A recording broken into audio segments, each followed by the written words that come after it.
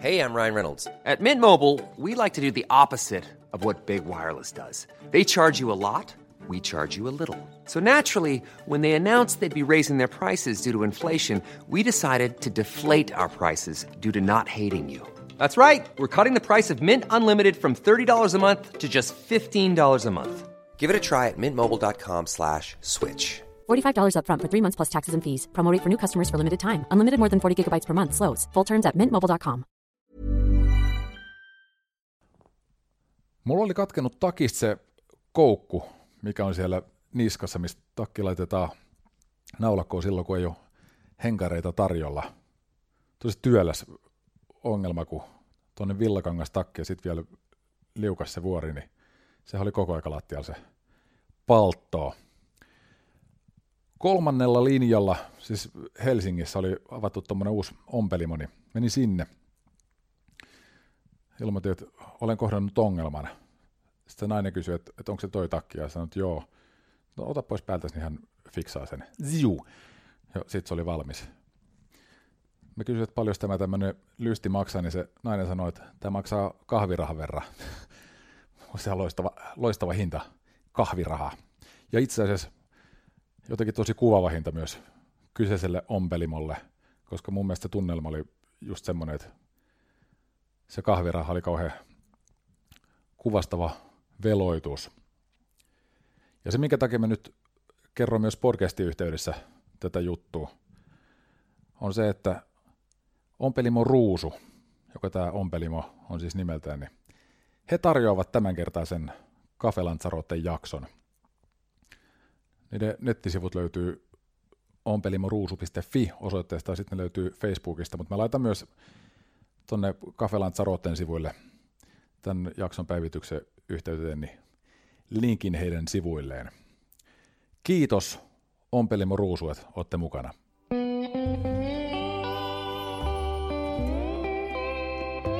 Cafe Lanzarote ja Lauri Saarilehto.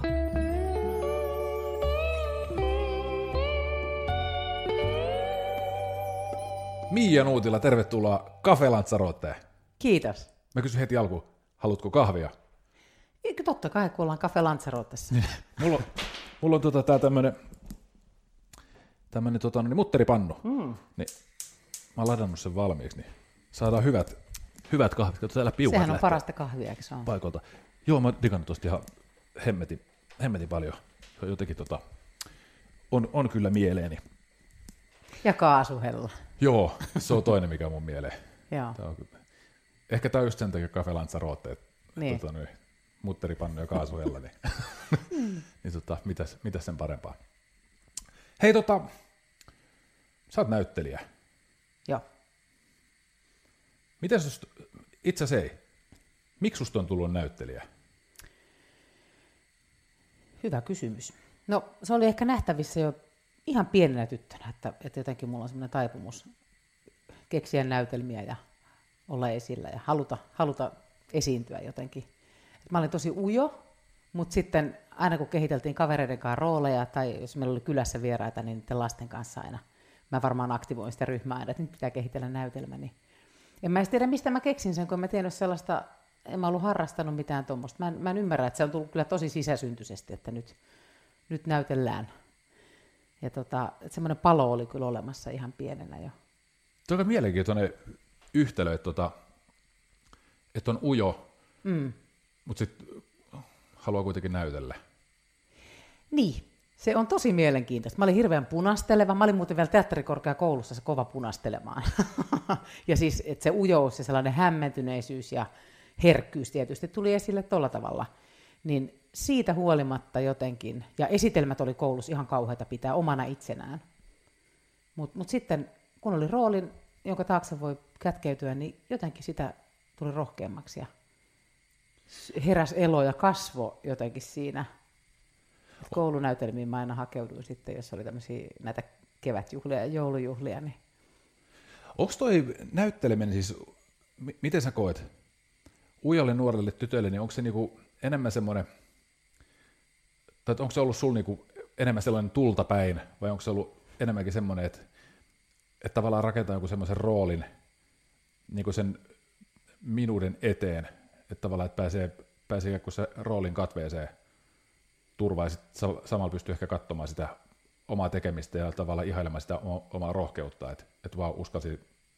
Siinä on varmaan sekä, että mä oon hyvin impulsiivinen ihminen muutenkin, niin siinä on se tultapäin ominaisuus, ehkä tulee siitä, että voi rasittaa se oma piirre olla ujo, että siinä tulee se. Mutta sitten kai siinä on takana joku tarve myös voittaa pelkonsa ja tulla nähdyksi. Mutta eihän se pelkästään riitä siihen, että siis, mitä tarkoittaa olla näyttelijä, ja eihän se lapsena ollut tietysti näyttelijä, mutta niin kuin ammatikseen, mutta se oli kai jotain sellaista, mitä mä koin itselleni luontevaksi ja koin osaavani. Et ei ollut kovin monta sellaista asiaa, mitä mä varmaan osasin, niin siinä oli jotain sellaista luontevaa. Mä olin kotonani siinä roolissa. Miten sä heijastelit sitä onnistumista? Tai mitkä tavalla oli niitä signaaleja sulle, että sä silloin nimenomaan nyt puhuu siitä lapsuusajasta? Se tuntui hyvältä, helpolta, orgaaniselta, luontevalta.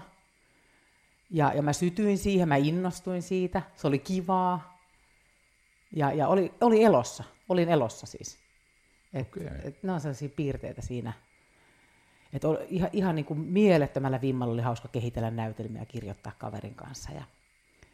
Ja sitten jotenkin vaan, siis siinä on joku magiikka myös, koska mä muistan sitten, kun me tehtiin tuolla Talsoilan ala-asteella Forssassa semmoinen, no me tehtiin Kasper, Jesper ja Joonatan, ja mä muistan aina sen hetken, kun esirippu aukeaa, mä makaan siellä sohvitatina lattialla, ja tuli semmoinen kylmät väreet ja semmoinen jotenkin laajentuminen itseen, semmoinen jännä rauha ja hyvä olo ja varmuus, joka ei todellakaan ollut siviilimiian tunnetila.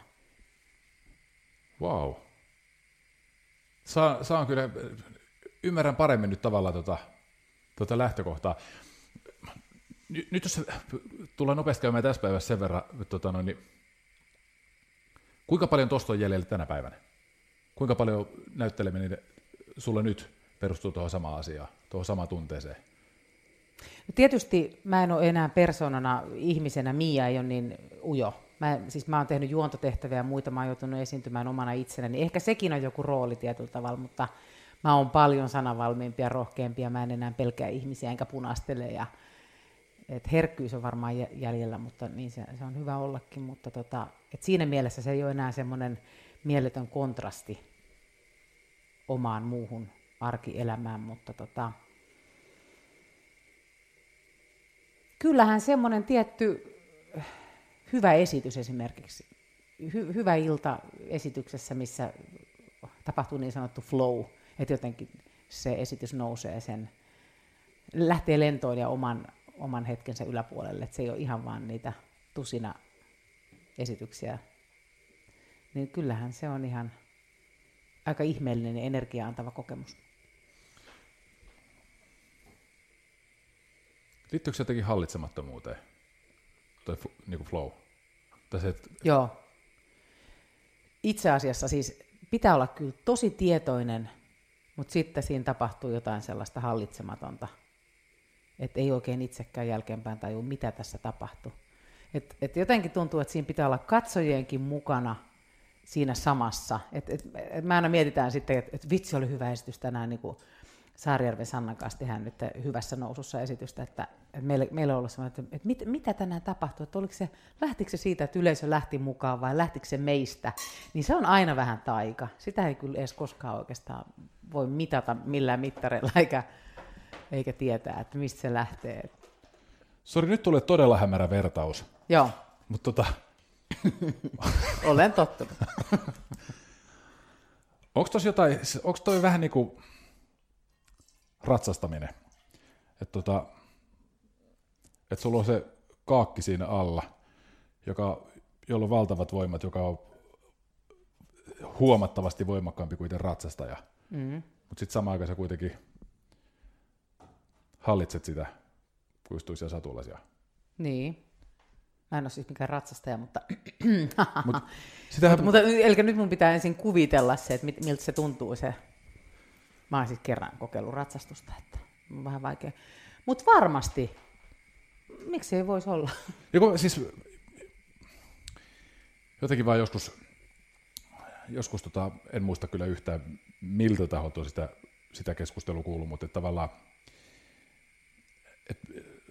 se minkä takia nuoret tytöt innostuu ratsastamisesta, niin se on tavallaan niin just tämmöinen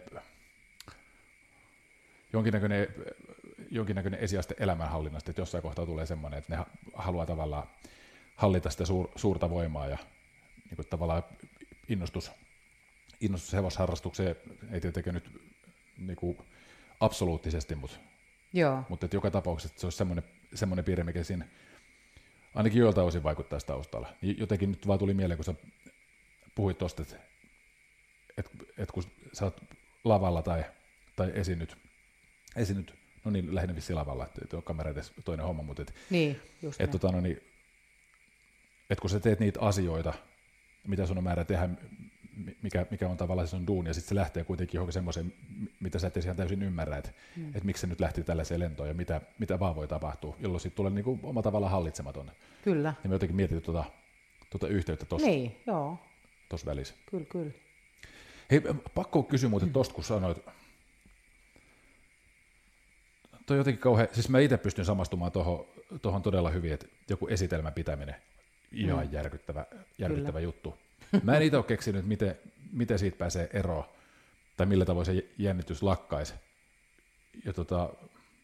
Mutta miten sä oot päässyt siihen pisteeseen, että sä oot niin kuin enemmän sinut? Mikä sai punastelun loppumaan? Tietysti esitelmiä mä en ole joutunut pitämään. Mä en tiedä, millainen esitelmöitsijä mä olisin tänä päivänä. Että juontotehtäväkin on tavallaan, siinä on ne repliikit, ja tietyllä tavalla se on tämmöinen elävä tilanne, jossa mä joudun itse kehittelemään jotain, mutta et kuitenkin se on tietynlailla konsepti ja tietynlainen käsikirjoitus on siinä. Mikä sai lopettamaan punastelun? Aika tietysti. Se tarpeeksi paljon mokia. Varmasti niin kuin tavallaan elämän kärsimys, elämän vaikeus. Niin kuin tuo semmoista nöyryyttä, että teatterikoulussa esimerkiksi oli tosi vaikeaa ja kävin aika pohjilla, niin sitten jotenkin kaikki tällainen elämässä myös niin tekee sitä. Jotenkin tulee sellainen olo, että ei tämä niin vakavaa ole, ja oppii antamaan periksi ja luovuttamaan ja pois perfektionismista. Kyllä. Miten sä koet, että kumpi opettaa enemmän, onnistuminen vai epäonnistuminen? Vai voiko nyt epäonnistuminen varmasti.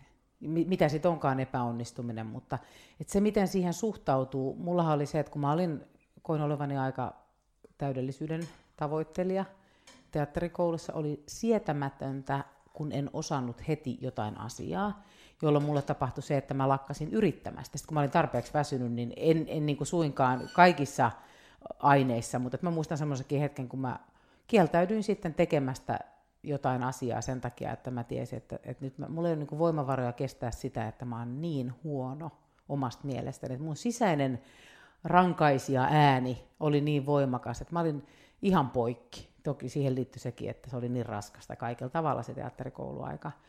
Niin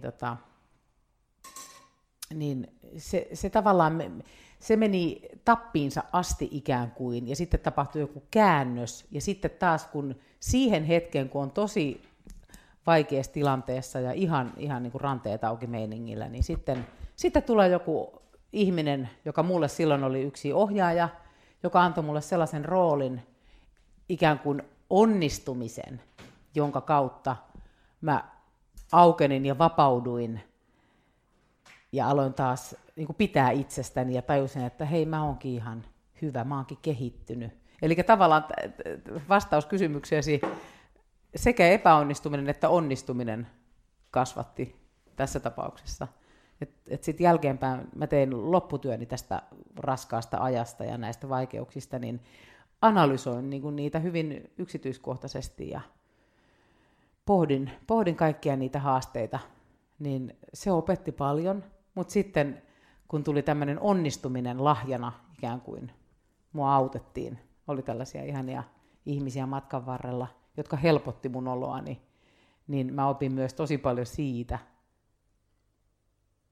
että voi vitsi, että se kepeys ja leikki ja joku lempeys ja sellainen voi myös avata paljon enemmän kuin joku piiskaaminen. Mä luulen, että muuhun ainakin tehoaa semmoinen, ei mikään turha kehuminen ollenkaan, mutta semmoinen positiivinen kannustaminen saa mut kehittymään paremmin kuin hirveä ruoskinta ja haukkuminen opetusmetodina. Miten sä luulet, että jos tätä positiivista käännettä ei olisi tullut, niin. että se olisi jäänyt puuttumaan, ja minkälainen sä olisit nyt? Mikä sinussa olisi toisin? En tiedä. Vaikea sanoa muuta.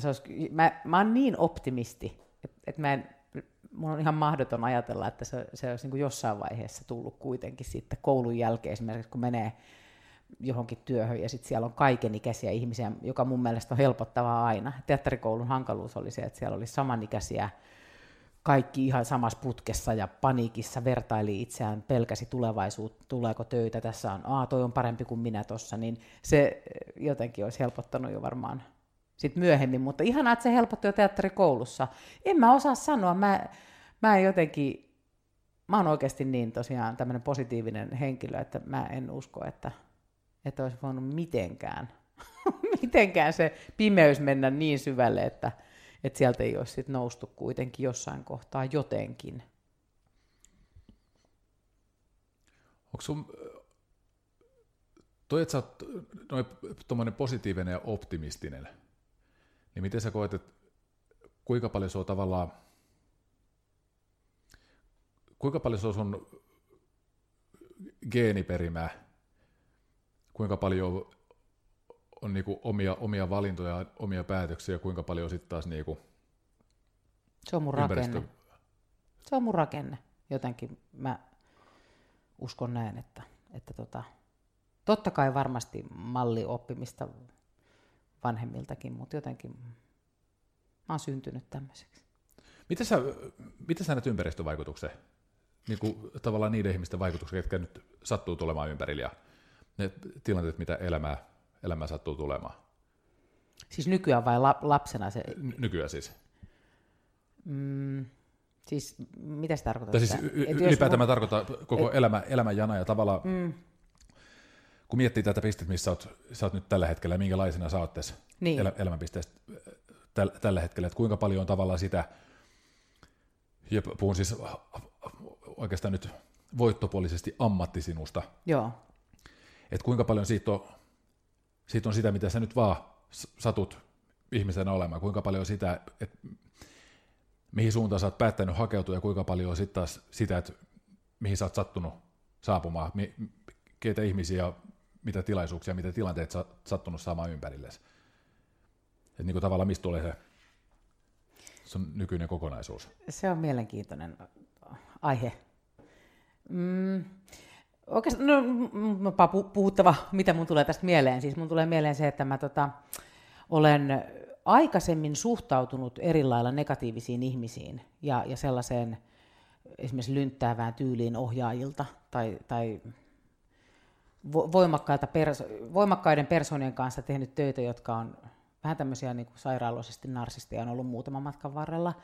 Ja mä olen jotenkin antanut lyntätä itseni. Ja sitten toisaalta, kun mä oon sellainen voimakas, niin mä oon myös taistellut heitä vastaan ja ollut sanallisesti vaikka aggressiivinen. Mä oon saattanut tapella siis sanallisesti ohjaajien kanssa tai tällä tavalla pistänyt kampoihin, mutta siinä kohtaa mä oon muuttunut, että mä oon tehnyt ihan hirveästi työtä sen eteen, että mä oon näistä kokemuksista päässyt yli niin, että mä ymmärrän ihan oikeasti jonkun ihmisen ihan sairauden, siis että jos on oikeasti sairaaloisesti tällainen narsisti, se on vaan niin kliseinen, mutta siis se on ihan totta, että tämmöinen sairaus on olemassa, niin siinä ei tavallaan auta mitään muuta kuin saada itsensä kuiville siitä ja prosessoida se, niin kuin vapauttaa itsensä jotenkin tavallaan antamalla anteeksi se, miten itseään on kohdeltu, että pääsee itse siitä eteenpäin.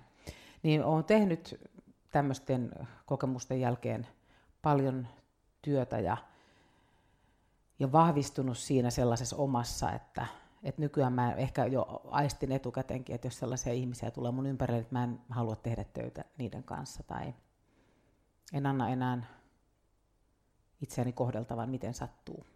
Ja sitten jotenkin tuntuu, että on myös tulee kauhean ihania ihmisiä ympärille nykyään helpommin sellaisia, että tavallaan mitä vetää puoleensakin, ehkä sen takia, miten itse on kasvanut ja muuttunut, niin sitä jotenkin, mä uskon tällaisiin kaikkiin energioihin sun muihin, niin sitä vetää puoleensakin tietynlaisia ihmisiä. Miten sä sanot tuosta työstä, että sä oot tehnyt työtä niin kuin tavallaan tuon asian kanssa, että kun on työskennellyt narsististen ihmisten kanssa, niin mitä siellä konkreettisesti on ollut se työ? Siis tällaista omaa aivopesua. Mä oon ihan kuunnellut sellaisia nauhoja, mitkä on tehty tämmöistä varten, että ne on tällaisia, se on tällaista, miten mä nyt sen selitän? Ootas nyt, miten mä nyt sen järkevästi? No tähän liittyy myös... Sano sille, kun tuntuu. Niin. No tehnyt mielikuvaharjoitteita. Minkälaisia ne voi esimerkiksi olla?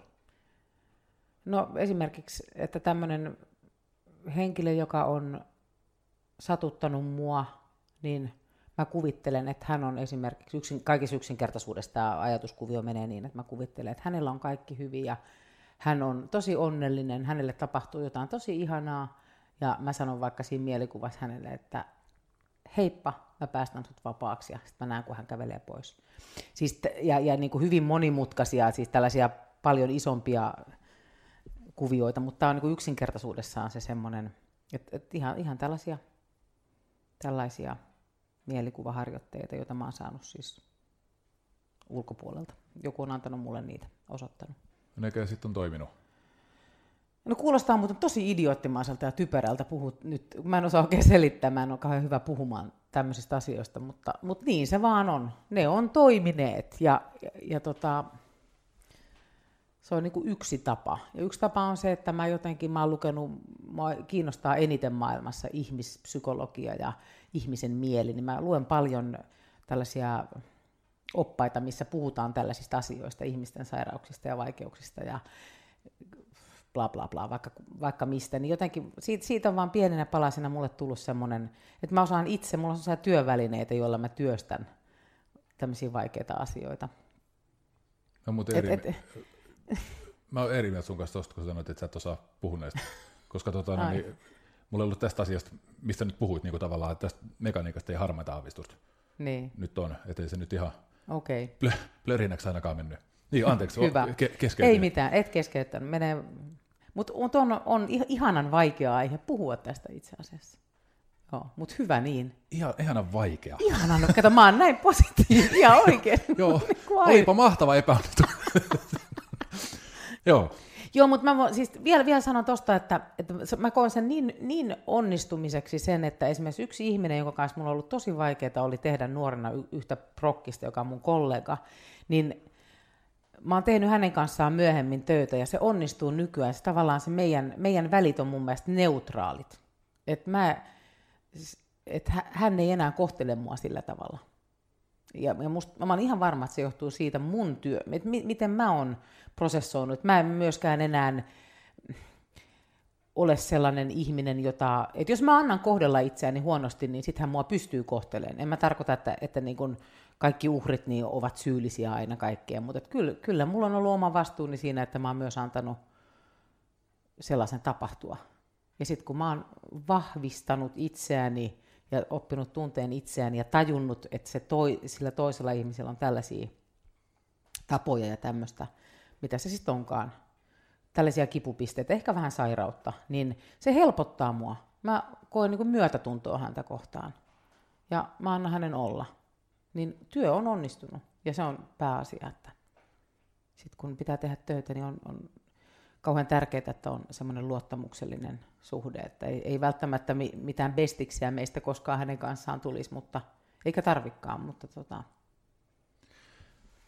Nyt mennään kyllä syviin vesiin, mutta mennään vaan, apua. Kun mä oon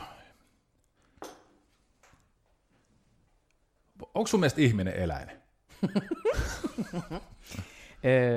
Ei. Okei. Okay. Onko susta? On. Joo. Tai mun mielestä... Ollaan me eläimellisiä, mutta millä tavalla? Se kysy, siis voi olla. Kun mä mietin nyt mitä sä äsken sanoit, kun mä itse näen kyllä vähän jotenkin niin, että on olemassa leijona ja tiikeri, ja sitten on tapiri ja tohvieläin ja ihminen. Että tavallaan me ollaan sitä samaa ketjua, joskin me ollaan aika niinku pitkälle jalostunut versio, ja me ollaan aika high-tech leijonia niin sanotusti. Joo, okei, ton mä voin allekirjoittaa. Mutta kun toi, mitä sä puhuit nyt tavallaan tuosta kaltoin kohdellun vastuusta, tai sillä tavoin, että itse on tavallaan antanut sille mahdollisuuden. Mä itse en ehkä näe sitä niinku yksioikoisesti sillä tavoin,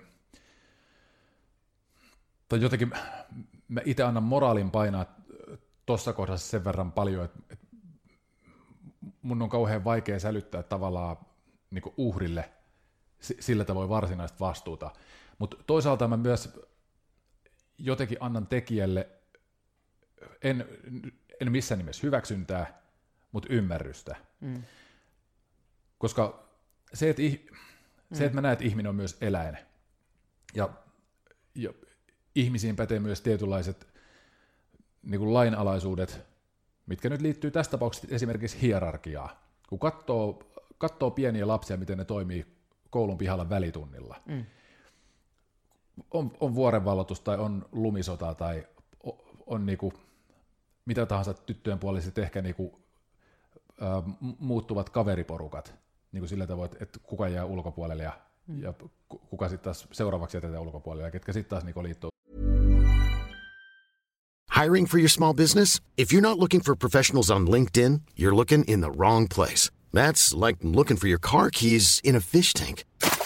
LinkedIn helps you hire professionals you can't find anywhere else, even those who aren't actively searching for a new job but might be open to the perfect role. In a given month, over 70% of LinkedIn users don't even visit other leading job sites. So start looking in the right place. With LinkedIn, you can hire professionals like a professional. Post your free job on linkedin.com/people today.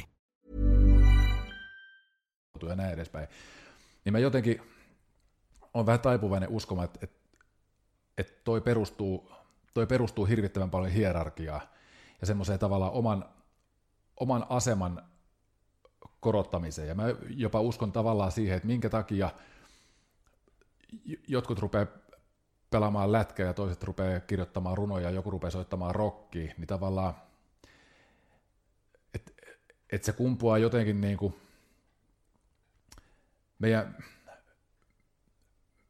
meidän niin kuin elämän yhdestä perustarpeesta tavallaan mahdollisuuteen lisääntyä, että vaikka ei sitä lapset niin kuin lisääntymisen päälle hölkäisen pölkäämään vielä ymmärräkään, tai niin kuin ne ei tiedä sitä, mutta se tapahtuu alitajuisesti, että tavallaan ne yrittää päästä siellä hierarkiassa mahdollisimman korkealle, mahdollisimman lähelle huippuun, jotta niillä olisi niin kuin tavallaan se tulevaisuus ja suvun jatkamismahdollisuus mahdollisimman hyvä. Kyllä. Eli tämä on sama juttu, kun leijonapennut niin kuin tappelee keskenään, harjoittelee saalistamista. Niin. Ihmiset rakentaa tätä hierarkia-juttua. Ja se, että mä jotenkin näen sen, mä uskon, että säännöillä pystyy niin kuin vaikuttamaan ja turvaamaan jotain, mutta mä näen ton niin jotenkin alkukantaisena asiana, että kun ihminen aistii, että tossa tyypissä on tommoinen heikko kohta, ja niin jos mä siihen menen tölväsemään, niin asetelma on selkeä, että mä oon sen yläpuolella, ja mä oon niinku, nyt poikalasten kohdalla ehkä, että mä oon vaarallisempi. Ehkä tyttöjen kohdalla sillä tavalla, että jos me nyt teletään toi tyttö ulos tästä meidän ringistä, niin mulla on vaikutusvaltaa, ja tavallaan mä pystyn tekemään sen päätöksen. Niin mä jotenkin itse näen, että toi homma toimii noin, mutta nyt järkyttävän alustuksen jälkeen, nyt mä palaan tähän, mitä sä nyt taas sanoit tavallaan se, että koetko sä tavallaan itse niin, että toi on se sun tavallaan, että kun sä perehdyt siihen, että miksi tämä ihminen toimii noin, teet näitä mielikuvaharjoituksia, tavallaan pääset sinuksen asian kanssa, saat ehkä jonkunnäköisen niinku sisäisen kontrollin siihen, että okei, nyt mä ymmärrän tämän, että sä pystyt tavallaan hallitsemaan sitä tilannetta paremmin, kun sä tiedät, osaat niinku lukea sitä tilannetta. Eli toisin sanoen, koetko sä niin, että nämä nauhat, mitä sä oot kuunnellut, niin on niinku sun oma rockibändi, jonka kautta niinku tavallaan ylöspäin. Olipas hyvä alustus ja hyvä. Tästä tuli niinku miljardi ajatusta tästä. Mutta toi oli hyvä pointti, että kontrolliinhan sitä pyrkii, että mä en ehkä kestäisi sellaista tilannetta, että mä vaan antaisin olla sen kaaoksen, että joku kohtelee mua huonosti ja mä vaan olisin siinä sietämättömässä tilassa. Sä et kysynyt tästä yhtään, eikä tämä ollut mitenkään, mutta tuli vaan tämmöinen asia mieleen, että, kerro toki. Että ehkä se kontrollifriikkiys tulee siinäkin, että mä haen harmoniaa vimmatusti juuri tällä tavalla. Mä teen kaikkeni, että tilanne on harmoninen ihmisten kanssa.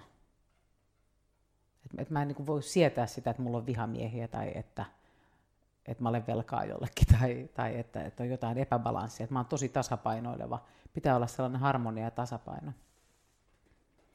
Ja sitten, että onko se mun rockibändi, tarkoitatko se sitä, että sitten siinä asiassa, mikä on mulle luontainen tämmöinen henkinen kasvu ja muu, niin mä yritän siinä sitten päästä niin kuin korkeammalle mahdolliselle tasolle, jotta mä olisin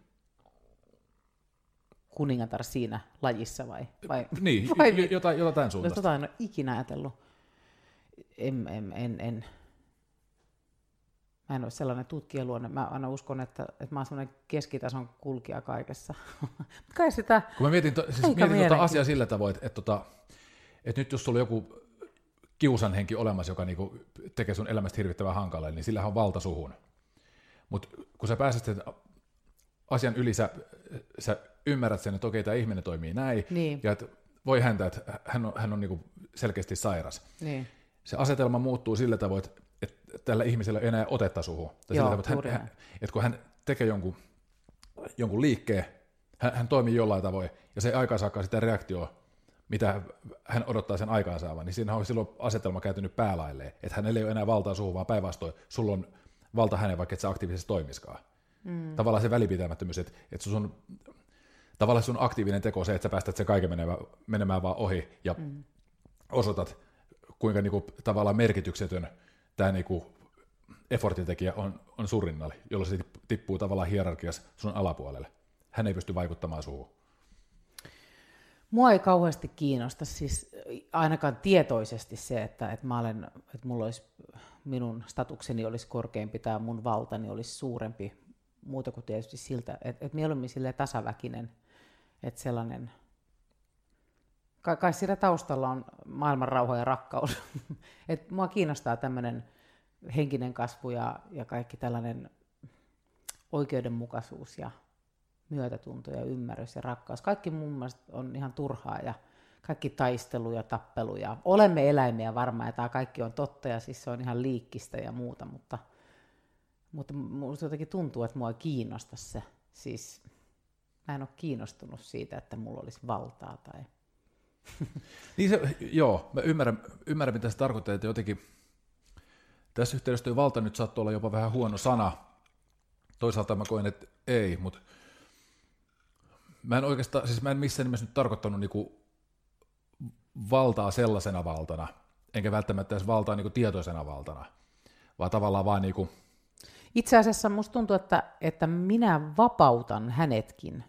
Että okei, en ehkä paranna siitä sairaudesta, vaikka se olisi maailman ihaninta, kun se on vähän vaikea sairaus parantaa ketään, mutta silloin siihen tulee tilaa siihenkin, kun mä suhtaudun siihen tietyllä tavalla. Niin se lisää vapautta kaikilla. Sellainen myötätunto ja ymmärrys. Ehkä voima on oikeampi sana. Niin kun tarkoitan tavallaan lähinnä sitä, että kun tekee jotain, onnistuu keittämään vaikka hyvät kahvit, ja huomaa, että tämä on muuten todella hyvä. Nyt lähti. Tämä muuten on todella hyvä. Kiitos. Mistäköhän tuli mieleen sitten? Alitajusta. Kyllä. Niin tavallaan se, että että sitten sitä kokee niinku jollain tasolla silmässä niinku suurta hyväolotunnetta siitä onnistumisesta, joka mä jotenkin näen, että saattaisi polveutua tavallaan siitä, että kokee olevansa parempi ihminen sillä tavalla, että tässä mä oon hyvä, tää on niinku, mä pystyn niinku, no tavallaan niinku tämän kaltaista valtaa mä tavallaan. Niin. Eli voimaa. Niin, ehkä se voimaa parempi sanoa. Joo. Sain voiman takaisin itselleni. Et multa oli otettu silloin voima, kun mua tulee rajojen yli niin, että paukkuu. Mutta sitten mä otan niinku itse oman voimani takaisin. Niin se on se tunne kyllä, joo. Nauha oli sun punttisali. Niin. Spinningpyörä. Kyllä. Joo, siitä nauhasta se lähti, että kyllä, mutta sitten on muitakin työvälineitä, kyllä. Joo, kyllä. Tämä on Café Lanzarote. Vaihdan aihetta tässä kohtaa sen verran. Joo. Tiedätkö, me ollaan siis, mikäs vuosi me ollaan tutustuttu? Silloin kun me tehtiin sitä Maajussi, siellä oltiin Vanajalinnassa, missä oli se vaniljajälkiruoka loppu. Joo, traaginen hetki. 2 ahnetta ihmistä. Mitä? Ollaan säästetty, että saataisiin sitä viimeisenä herkkuna. Mitä? Se on loppunut. Se on ollut jotain... 2008, 2009. Jotain sellaista. Joo. Traaginen vuosi. Kyllä. Mulla on jäänyt semmoinen juttu mieleen, kun me oltiin tekemässä, minä siis toimittajana, niin tekemässä tämmöisiä Maajussi-profiileita tai tämmöisiä, missä esiteltiin näitä pareja keskenään ja kierrettiin tuolla Pohjois-Suomeen ja me oltiin saatu kiertoa päätökseen ja me oltiin, oliko se Kemin lentokentällä? Joo. Mm-hmm. Me ollaan Kemin lentokentällä ja odotellaan, siinä on semmoista luppuaikaa ja mä muistan jotain. Joo, sitten tuli joku säätö. Jotain. Lento myöhästytään. Joo. Joku tämmöinen. Meillä oli hirveästi aikaa odotella. Ja me sitten aikaa saatiin jotain ihme pelleilyä siinä, niin käynnisteltiin. Me ruvettiin, mä en muista mikä se oli, joku Lapin-hahmo me siihen luotiin, että voisi tehdä elokuva. Huvittavaa muuten, että sä oot päätynyt sitten napapiirisankareihin. Niinpä. Ehkä tää oli hyvää harjoitusta. Kyllä. Mutta mä vaan muistan semmoisen hetken, kun tavallaan me se mielikuvitushahmo siinä niin luotiin. Ja sitten sä loit siihen jonkun semmoisen niin haaveilevan naishahmo. Tää olikin hyvä veto, että puhelimen äänet. Sitten kun tää mun luuri on semmonen, että mä en saa tästä edes niinku ääniä pois, nyt täytyy odottaa. Noniin. Sehän on kiva taustamusiikki tää. Joo. Tanssitaanko? Joo. Niin mä loin jonkun haaveilevan hahmon. Ja mä muistan, kun se haaveileva hahmo... Jatku se. Hei äiti. Ei se ole äiti, mä en tiedä kuinka mä olen se äänettömänä. Sori. Pirjo Heikkilä, kun oli vieraan, niin hän oli paljon rohkeampi, hän vastasi siihen. Ja niin siitä tuli ihan hauska tommonen ohjelmanumero. No niin. Mutta niin... Mä muistan, kun sä yhtäkkiä otit siihen joku haaveileva Elina, se sitten taisi olla mikä ikinä lieneekään, ja sitten sä rupesit kattoo sen niinku, lentokentän uumeniin. Ja se oli musta jotenkin niinku, se oli kauhean merkittävä hetki, kun mä katoin, mä tajusin tavallaan eron itteni ja sun välillä. Mä mietin silloin, että miten hitto sä voit olla noin läsnä, miten sä yhtäkkiä voit olla se haaveileva Elina.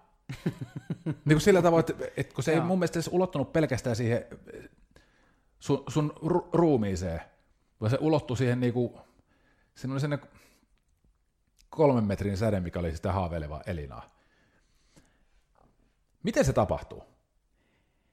Ei hajuakaan, mä en muista tota kohtaa ollenkaan. Että, minä muistan. Hyvä, voi että. Eli mun on pikkusen vaikea sanoa, miten se tapahtuu. No mä kysyn siis näet, mistä näyttelemisestä sun mielestä on kyse? Mikä on sun punainen lanka? No, näin naps. Nyt olen se henkilö. Tietysti jos on joku rooli, niin perehdytään sen taustoihin, motiiveihin. Niin paljon tietoa siitä haalitaan käsikirjoituksesta ohjaajan kanssa keskustellen, kuinka vaan näin. Tietysti haaveileva Selinassa ei ollut kyse tästä, että en mä tiedä sitten, että se oli varmaankaan, mutta se on sitten äärimmäistä läsnäoloa. Miten se tapahtuu? Miten? Koska mun mielestä kehoon menemistä. intensiteettiä. En mä tiedä. Jos sä nyt yrittäisit opettaa mulle, että miten mä voin olla sillä tavoin läsnä, miten mä pystyn yhtäkkiä, niinku, missä on se portti, mistä tuohon maailmaan mennään? Miten sen löytää? Mä luulen myös, että siinä on eroja eri ihmisten välillä, mutta kyllähän se on myös kauhean kehollinen prosessi tai kehollinen asia, niin kuin, että levähtää omaan kehonsa, rentoutuu. Se lähtee jotenkin kehosta, se läsnäolo ja roolihenkilön ajatus, olemus, tunteet. Pitää olla kauhean tietoinen myös jotenkin. Samaan aikaan ei niin kuin sillä tavalla tietoinen. Onpas vaikea analysoida. Osaatko sanoa niin kuin, tavallaan vaihe, että mitä sä... Pitäisi olla joku esimerkki varmaan, että mutta jos ajattelee yleisesti vaan, että olen kohta on kamera käymässä, mä olen Minna Virtanen, roolihenkilö. Nyt tulee vaan mieleen, että mun pitää jotenkin tietää, että tosiaan, niin kuin mä sanoin äsken, kaikki se informaatio, faktat, se tilanne, se syntyy siitä kaikesta kokonaisuudesta, mielentilasta. Et mä tiedän, mihin mä oon menossa, ja samalla unohdan sen. Siis jos Minna Virtanen voi Lauri, kun on nyt kuule vaikea. No, kysy vähän yksinkertaisempia. Jos Minna Virtanen on dynaaminen nainen, eikö se ollut Minna Virtanen? Joo. Jos Minna Virtanen on dynaaminen bisnesnainen, kauhean kiireinen, hektinen, tekee arvopaperikauppaa. Joo. Ja hän on menossa ruokatunnille, joka on jäämässä pelottavan lyhkäiseksi, että ei varmaan kerkeä sitä siis kunnolla ruokansa syödä, että se on pakko ottaa sushi, koska sen pystyy ehkä syömään sitten nopeammin. Niin mihin sä käännät katseen, miten sä lähdet rakentamaan sitä? No mun tulee heti tuosta sun kuvailusta semmoinen kehollinen olo, muuttui ihan totaalisesti tuosta äskeisestä, mikä se olikaan, mitä mä olin rakentamassa, jotain aamukahvihetkeä. Niin heti niin kuin siis tapahtuu kehossa semmoinen joku rytmi, tulee tiiviimmäksi, joku semmoinen intensiteetti ja ihmisen energia kaikella tavalla. Jotenkin niin kuin keho menee sillä tavalla kokoon, tulee jämäkämpi. Tietysti sit voi miettiä, että sehän on hauska kontrasti, että tekisikin sitten tosi sellaista velttoa vetelää, että on saman aikaan tehokas bisnesnainen, joka saa ihan saamaristi asioita aikaa ja sitten kuitenkin onkin kehollisesti ihan jotain. Sitten se voi valita näin, mutta semmoinen ihan tosi nopea mielikuva, mikä tulee siitä, semmoinen klise ikään kuin, että on kiire ja tehokas, niin kyllä mä sen kehooni heti saan sen fiiliksen ja jotenkin aivot raksuttaa ja onko kehollinen tavallaan se, että sä... se näkyy niin kuin kaikessa ryhdissä. Mun rupeaa melkein sydänkin hakkaan, kun mä ajattelen vaan, ja melkein niin kuin stressi nousee punakasvoille. Kun sun lihakset jännittyy sen kiireen takia. Jännitätkö sä lihakset vai jännittyykö ne lihakset? Ne vaan nyt jotenkin tuosta, pelkästään kun, onkohan mä niin tottunut näyttelijä, että sä olit ohjaaja, joka antoi ohjeita, niin kuin tavallaan vaan menin sen mukaan, kun ei ollut vastustusta ikään kuin, että antaa sen tapahtua. Kuinka paljon sä mietit sitä, että mitä se Minna Virtanen miettii, mikä on sille tärkeää tai Se tulee sitten tuohon, sillä hetkellä kun on joku tietty kohtaus, niin tietysti on hyvä, kun taas on sitä informaatiota tästä henkilöstä paljon, niin silloin, jos ollaan rakennettu yhdessä ohjaajan kanssa, keskusteltu vaikka, että sille on tärkeää joku tietysti ulkoiset asiat, miltä näyttää, niin se nyt näkyy sit siinä jo, miten niin kuin puvustaja on valinnut kaikki puvut ja muut, mutta että siinä on vaan niin 100 vaihtoehtoa. Jos sillä on jotain addiktioita, niin nehän laitetaan näkymiin tietysti toiminnoilla tai jotain hassuja piirteitä ja sitten ne rakennetaan sinne mukaan. Ja sitten taas, mihin se pyrkii, sitten on niin kuin vielä, siinä on niin monta tasoa tuommoisessa kohtauksessa, että tavallaan eikä voi liian monta asiaa näytellä samaan aikaan. Esimerkiksi jos nyt tehtäisiin tässä leffaa, niin nyt jos on joku raivokohtaus, niin ei silloin, vaikka hän olisi lempeä ja rakastava äiti esimerkiksi kotona, niin silloin ei tarvitse sitä ajatella siinä hetkessä, vaan sitä, niin kuin, mitä ollaan siinä kohtaa hakemassa. Kuinka paljon sun mielestä nyt tähän Minna Virtaseen liittyy sellaista tietoa, mitä sä et mitenkään näyttele, mutta jonka tiedostaminen vaikuttaa siihen, mitä se on? Kuinka iso osa tavallaan siitä tiedosta, mitä sä Minna Virtasesta tiedät, niin kuinka paljon sä sitten tuot tietoisesti esiin ja kuinka paljon vaan vaikuttaa jotenkin tuolla? Sitä on vaikea sanoa muuten, että paljonko se näkyy sitten. Kaikki se tosiaan se, esimerkiksi mä teen nyt uutta TV-sarjaa, jossa mulla on iso rooli, siinä on paljon asioita, mitä tälle ihmiselle tapahtuu, mä tiedän sen taustoista näin, ja sitten tietysti kussakin hetkessä keskityn siihen, mitä siinä kohdassa mitä on tarkoitus näytellä ja tuoda ilmiä esille, niin se on hirmu vaikea sanoa sitten vasta, kun sen näkee leikattuna ja valmiina, että mitä siitä sitten näkyi. Et sehän onkin aika mystinen asia. No nyt onkin mun mielestä mielenkiintoista kysyä tämä, että sit kun sä katsot sun valmista duunia, sä näet jonkun sellaisen jutun, mitä sä oot tehnyt aikaisemmin, niin ymmärrätkö sä tavallaan sen, että miten sä oot onnistunut tekemään sen? Mä itse asiassa... Niin, että analysoinko mä sillä hetkellä sitä... Tai oikeastaan mä nyt viittaan semmoista, kun mä sain joskus semmoisen vanhan filmin, kun oli VHS-kasetti aikaa nauhoitettu silloin, kun pelasin korista vielä. Korista vielä me vedettiin semmoinen niinku omaehtoinen, vapaaehtoinen treeni, yksi sunnuntai-iltapäivä, ja videoitiin, miten se meni, ja mä katsoin sitä sitten, niin mä en edes muistanut tämmöisen kyseisen video olemassaolo, mutta sitten mä näin se joskus vuosia myöhemmin, ja niin häkellyin siitä, että kuinka hyvä tasosta se peli oli, ja se tuntui jotenkin, niin kuin, että se tuntui melkein jopa valheelliselta sillä tavoin, että onko mä oikeasti, että tässä on nyt jotain, niin kuin, että en ole ollut tollainen kyllä, että noin hyvin en ole pelannut, tai niin kuin, että se on tällaisia piirteitä. Ja mä mietin vaan jotenkin mä huomasin siinä kohtaa, että niinku oma ymmärrys ei riittänyt, että miten mä niinku tommosia juttuja pystynyt tekemään. Okei. Niin koetko sä? No toi on mulle vieras ajatus. Ehkä mä oon niin paljon nyt nähnyt jo itseäni vuosien varrella, kun mä oon kuitenkin tehnyt aika paljon, niin tota juttua en tunnista, että kyllä mä hyvin muistan, kun mä katson jonkun munkin mielestä ihan onnistuneen kohtauksen jälkeenpäin, niin mä oikein hyvin muistan sen kuvaushetken ja on tietysti kiitollinen siitä, että ihanaa, että se meni just silloin, kun kamera kävi niin kuin noinkin hyvin, että osaa myös olla armollinen, mutta en mä sitä välttämättä sitten rupea analysoimaan puhki tai jotenkin pelkäämään, että voi, että seuraavan kerran toivottavasti onnistuu yhtä hyvin joku asia, tai se on parempi, että unohtaakin sen. Että on sitten kiitollinen ja onnellinen siitä, että jes, tämä meni nyt hyvin. Mutta mä en ole koskaan jotenkin, että olisi niin aivan häkeltyneen ihmeissään siitä, että kuinka helvetin hyvä mä olin esimerkiksi, että jotenkin on tullut varmaan semmoinen taju siitä, että mä suurin piirtein tiedän, miltä se näyttää.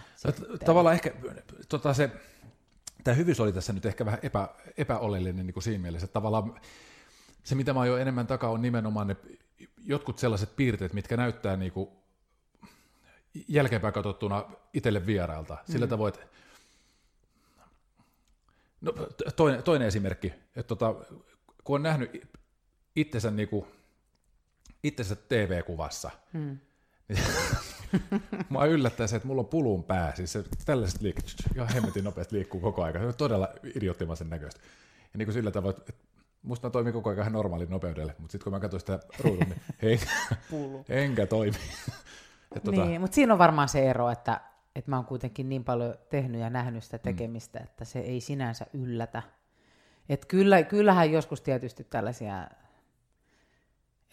että miten hirveän näköinen jossain kohtaa on tai jotain muuta, naurettavan pikkusieluista, mutta se on aika pientä. inhimillistä. Niin. Ehkä toi sitten vähän niin kuin lapsen kasvu, että kun sitä kuitenkin sitä omaa työtä joutuu tarkkailemaan niin Kyllä. aktiivisesti, niin Kyllä. sitä ei huomaa sitä kasvua ja kehitystä. Niin, ja sitten jatkuvasti se työ on sellaista kameran kanssa, että pitää olla samaan aikaan siis hyvin tietoinen ihan niin kuin tavallaan niistä kulmista, mikä kulma mulla on käännettynä tonne, ja sitten kameraa samaan aikaan ei ole olemassakaan. Et se on hyvin vaativaa, intensiivistä, siis tosi vaikeaa duunia, vaatii keskittymistä tosi paljon, ja siinä on niin monta erilaista tasoa kyllä, että no, hieno ammatti. Kysyn tämmöisen asian vielä. Mikä sun uralla on ollut kaikkein suurin hetki, vaikuttavin tapahtuma? Mikä on määritellyt kaikkein eniten?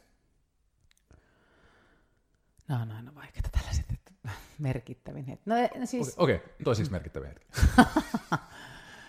Oi, no niin. Ei tarvitse valita sellaisia yhtään. käännekohtia. Mitkä sä koet, että on ollut oleellisimpia käännekohtia sun uralla? No varmasti koko Tahdon asiasarja esimerkiksi, joka siis aukasi uudenlaisen maailman ja paljon uusia töitä. Mutta sitten toisaalta tämä teatterikoulussa tapahtunut ohjaajan mulle antama rooli, joka avasi mut ihmisenä, niin sitten taas se on ollut tosi tärkeä ja merkittävä, että ne on vähän tämmöisiä eritasoisia.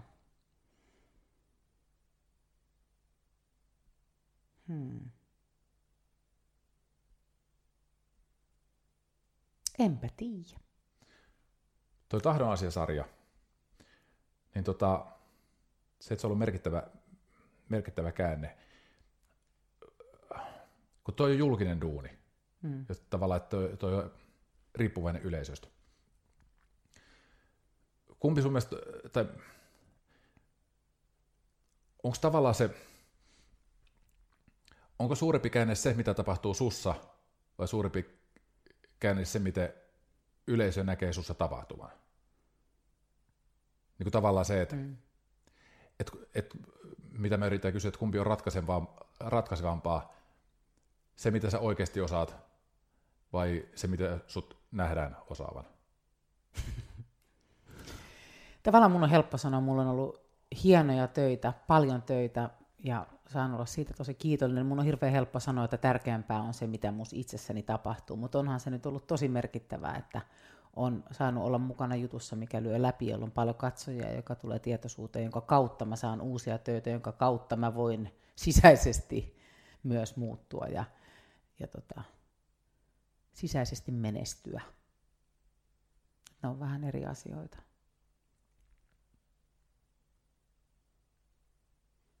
Mutta kyllä aina tärkeämpää on se, mitä minussa tapahtuu, tietenkin. Kumosin juuri kaiken, mitä sanoin. Sulla on vaikeat kysymyksiä, jätkä. Tiedätkö, mikä on huvittavaa? No. Mä luulin, että me ollaan puhuttu kuin 20 minsaa. Mitä? Mä luulin, että me ollaan puhuttu 20 minsaa, mutta ei olla. Niin. Ei, me ollaan puhuttu 45. 50. No siltä se tuntuukin. Loppuuko tämä jo? Joo. Hei, kiitos ihan hemmetisti. Kiitos. Vierailusta oli mahtava. Kyllä. Kahville Lanzarotteen. Nyt laitoit mut taas pinteeseen, huhhuh. Ei, mutta miten voi kahvi kylmetä näin 20 minuutissa? Mutta...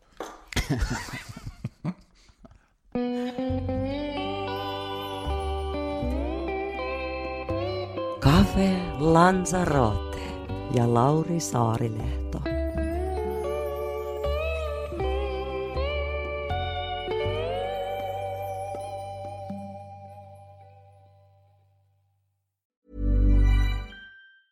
Mom deserves the best, and there's no better place to shop for Mother's Day than Whole Foods Market. They're your destination for unbeatable savings, from premium gifts to show-stopping flowers and irresistible desserts. Start by saving 33% with Prime on all body care and candles. Then get a 15-stem bunch of tulips for just $9.99 each with Prime. Round out Mom's menu with festive rosé, irresistible berry chantilly cake, and more special treats. Come celebrate Mother's Day at Whole Foods Market.